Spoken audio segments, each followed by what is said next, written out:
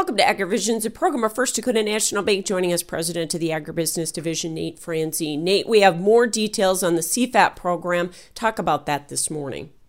You bet. Best thing I can say is, like a lot of these government programs right now, they're ad hoc, they're very fluid, they're coming out, and rules are being defined as we go a little bit. But CFAP has been defined better.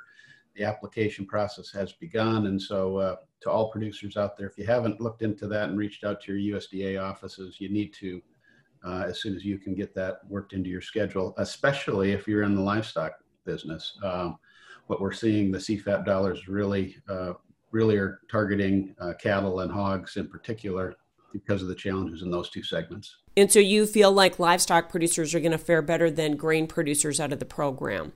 On this program, at least what it looks like today, yes, that is the case. And, maybe rightly so. So will this be enough, or will we need additional assistance for agriculture?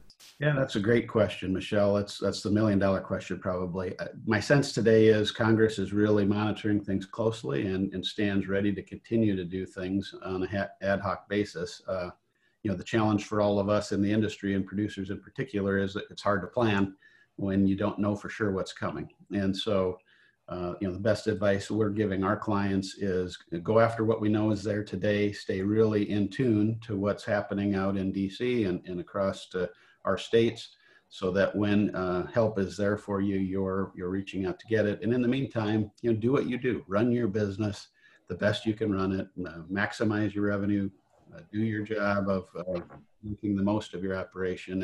And I think we'll get through to the other end in most cases. That's Nate Franzén with today's AgriVisions.